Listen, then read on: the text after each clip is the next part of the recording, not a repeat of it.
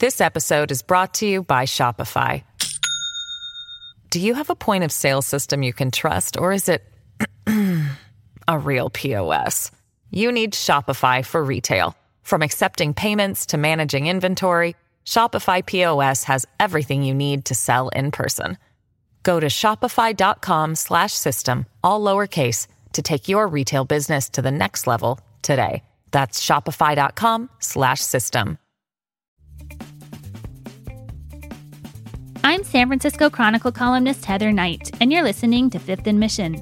In late May, there were no reported cases of COVID-19 at San Quentin State Prison, and now there are hundreds. What prompted this sudden disaster? Why are Governor Gavin Newsom and the state prison system refusing to release more inmates to curb the spread? Chronicle reporters Megan Cassidy and Jason Fagoni have been digging into the subject and are joining me today to explain why all Californians should care deeply about virus outbreaks in our prisons. Megan Cassidy and Jason Fagoni, welcome to the podcast. Thanks for having us. Yeah, thanks, Heather. So you've been doing some incredible work together looking at San Quentin State Prison in Marin County, which has become the site of an alarming COVID-19 outbreak. The prison had no confirmed cases of the coronavirus just a few weeks ago, and that picture has totally changed. There, among the 3,600 inmates are several hundred confirmed cases, as well as some among the staff. Can you explain how that happened so quickly? Yeah. So this started with a deadly outbreak at the California Institution for Men, which is a prison in Chino. That was the site of the largest, or one of the largest, and by far the deadliest prison outbreaks in the state. And the intent here was to identify some people who had not been infected yet and were medically vulnerable prisoners and get them out to prisons that had not yet had any outbreaks. And there were several across the state that just had zero. So at the end of May, the prison's healthcare provider came up with a list of about 700 names, 691 to be exact, who qualified for the transfers. And in this first round, these men, there were 121 men bused to San Quentin and 66 transferred to Corcoran. But what we found out is that this was just an incredibly rushed and I have to say reckless operation.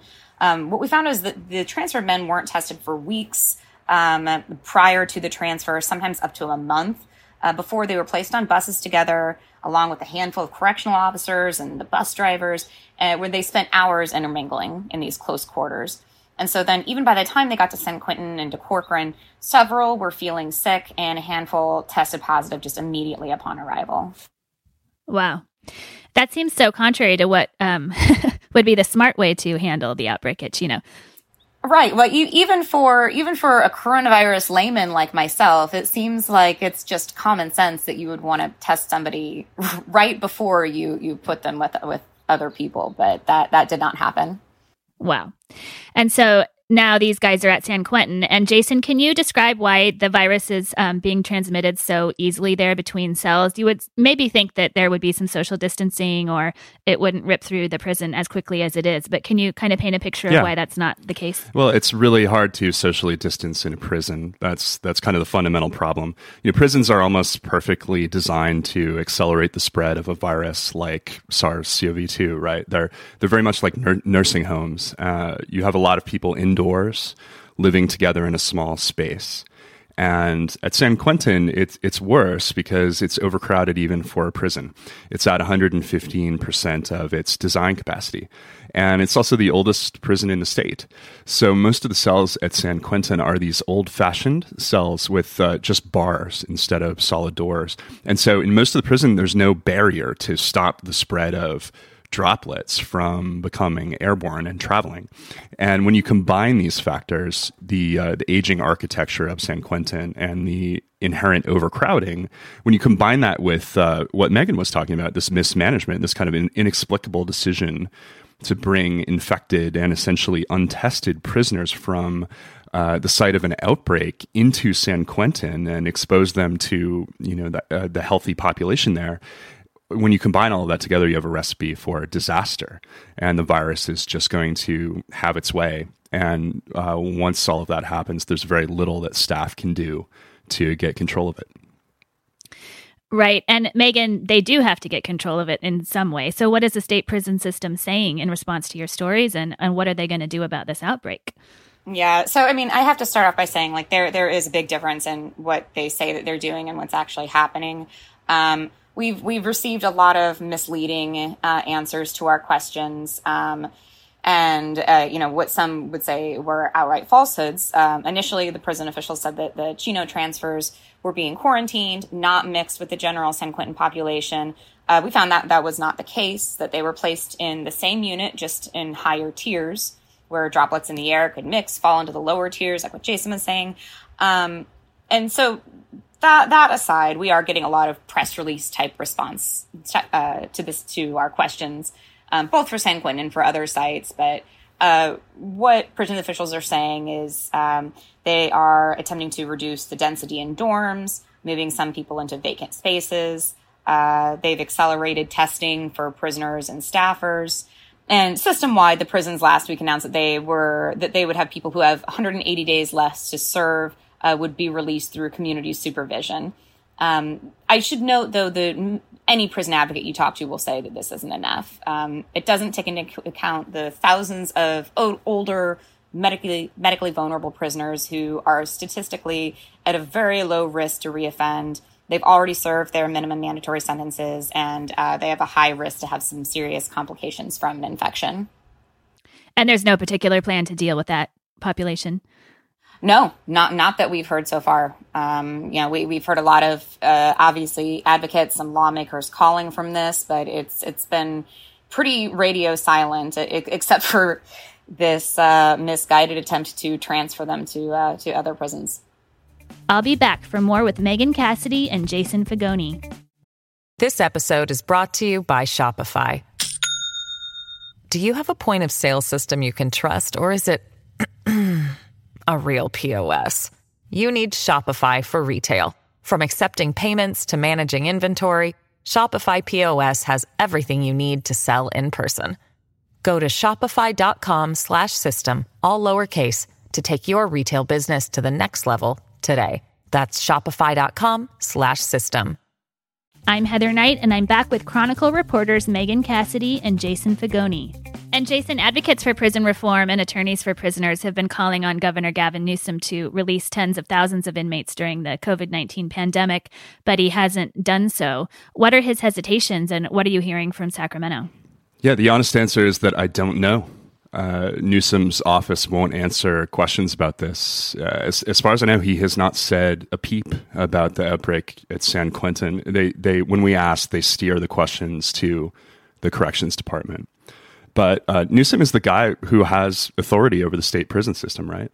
He calls the shots. And for the last 3 months now, he's shown very little interest, I think, in taking the kinds of bold public health actions that experts say are really needed to get control of these outbreaks. And in fact, he's gone to federal court to, in essence, preserve the status quo. So attorneys for prisoners have warned for months that all of this would happen. This was completely predictable, right? They said in March that the prison system was overcrowded. It is. They said the state wasn't taking the COVID-19 pandemic seriously and wasn't preparing properly. And they said that without emergency releases of prisoners, large numbers of prisoners, that people inside these prisons would get sick and die. But Newsom and his attorneys, state attorneys, resisted making large releases. They said that they could get the situation under control. And it's clear now that they have failed. Their policies have failed. They have simply not been able to control these outbreaks.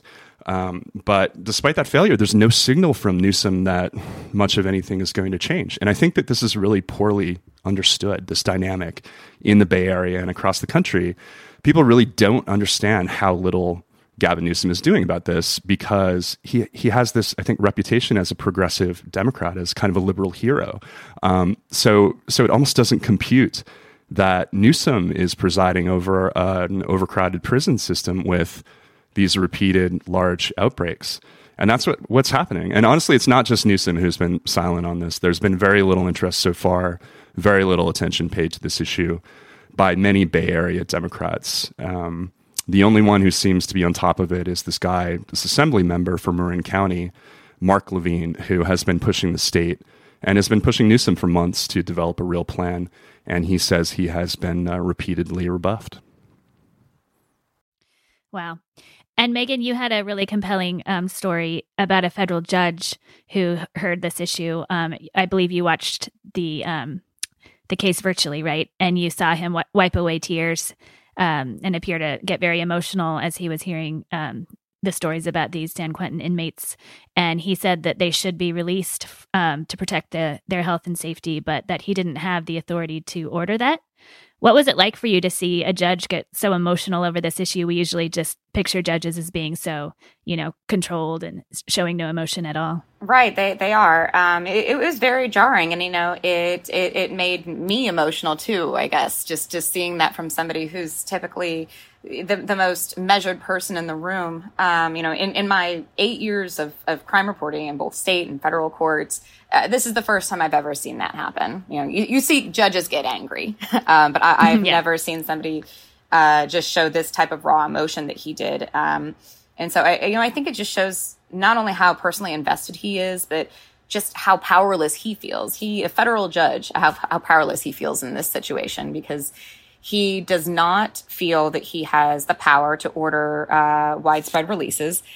That is debated. Some of the plaintiff's attorneys think that he's wrong.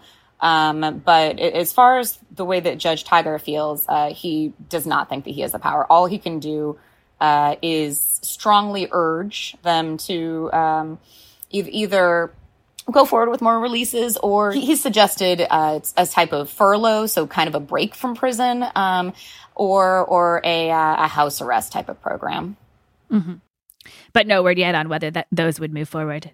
No word yet. No, we actually asked the prison officials yesterday about that, and we have not heard back.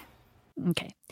And Jason, how widespread is this problem around prisons in California in terms of inmates contracting the coronavirus?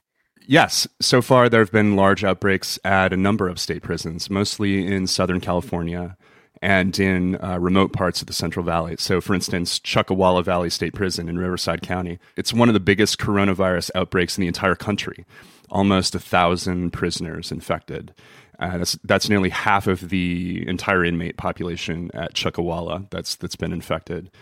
And there have been other large virus clusters at California state prisons in Los Angeles County, in San Bernardino County, and Kings County. And it's not just incarcerated people who are getting infected, by the way. It's staff, too. It's corrections officers and other staff who work at these prisons every day. 650 staff at California state prisons have been infected so far. And tragically, people have died. There have been 19 prisoner deaths at 4 different prisons across the state, and 2 employees have died as well. And of course, those employees are going home to their families at night, further risking the spread of the virus among the general population, you would imagine. Right. Yeah. I mean, I think people normally have a view of a prison, a picture of a prison as a place that is completely closed off from the world. But these prisons are not. They're permeable because people are going in and out every day. Employees, and they're bringing, if they get infected, then there's a danger that they bring it back to their families, to their kids. And I saw, I know few Bay Area Democrats have said much about this at all, but today State Senator Scott Wiener did release a statement saying that a committee hearing will take place July 1st to understand what happened at San Quentin. He called the outbreak tragic, predictable, and unacceptable. Do you think calls for change will become too loud for the prison system and governor to ignore? I'll throw this out to both of you. Maybe, Megan, you can jump in first. Yeah, it's tough to say. I mean, like Jason touched on earlier, it's been kind of perplexing. But some political insiders have posited that in a deep blue state like California, it would seem like a no-brainer. But if you are someone like Governor Newsom, who may have higher political ambitions, he may be thinking about how these actions could be seen in the future. If it's a different, national political climate. Perhaps he's thinking that this could come back to haunt him if he's fighting to win the votes of more moderates. Mm-hmm. Like if something bad were to happen with one of these inmates who's released, that would haunt his even political though career. It's statistically very unlikely for obviously the older population. You see on TV news, especially all the time. This person was released from a COVID-19 type of program, and this person reoffended. So if you're somebody with some higher political ambitions, you may be thinking about that. And Jason, what are your thoughts on that issue?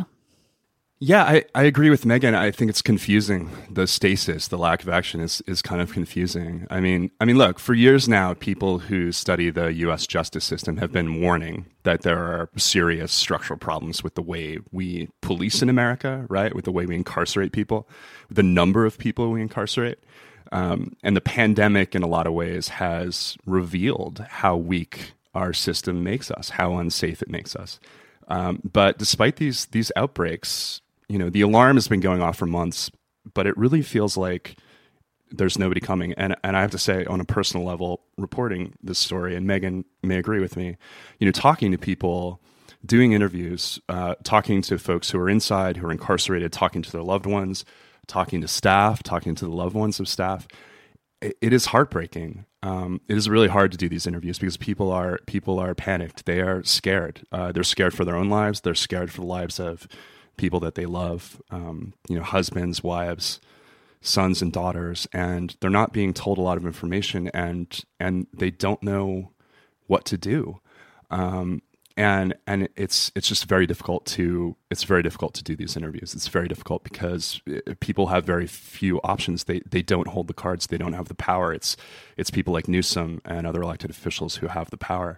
And I want to say, like, beyond the human aspect of this, beyond just the idea that people in prison are still humans and deserve fair and decent treatment, beyond that, there's just this really raw and self-interested reason that anyone listening to this podcast should care about these prison outbreaks. Like, why should you care, right? Why should you care that there are hundreds of people in San Quentin prison who are infected?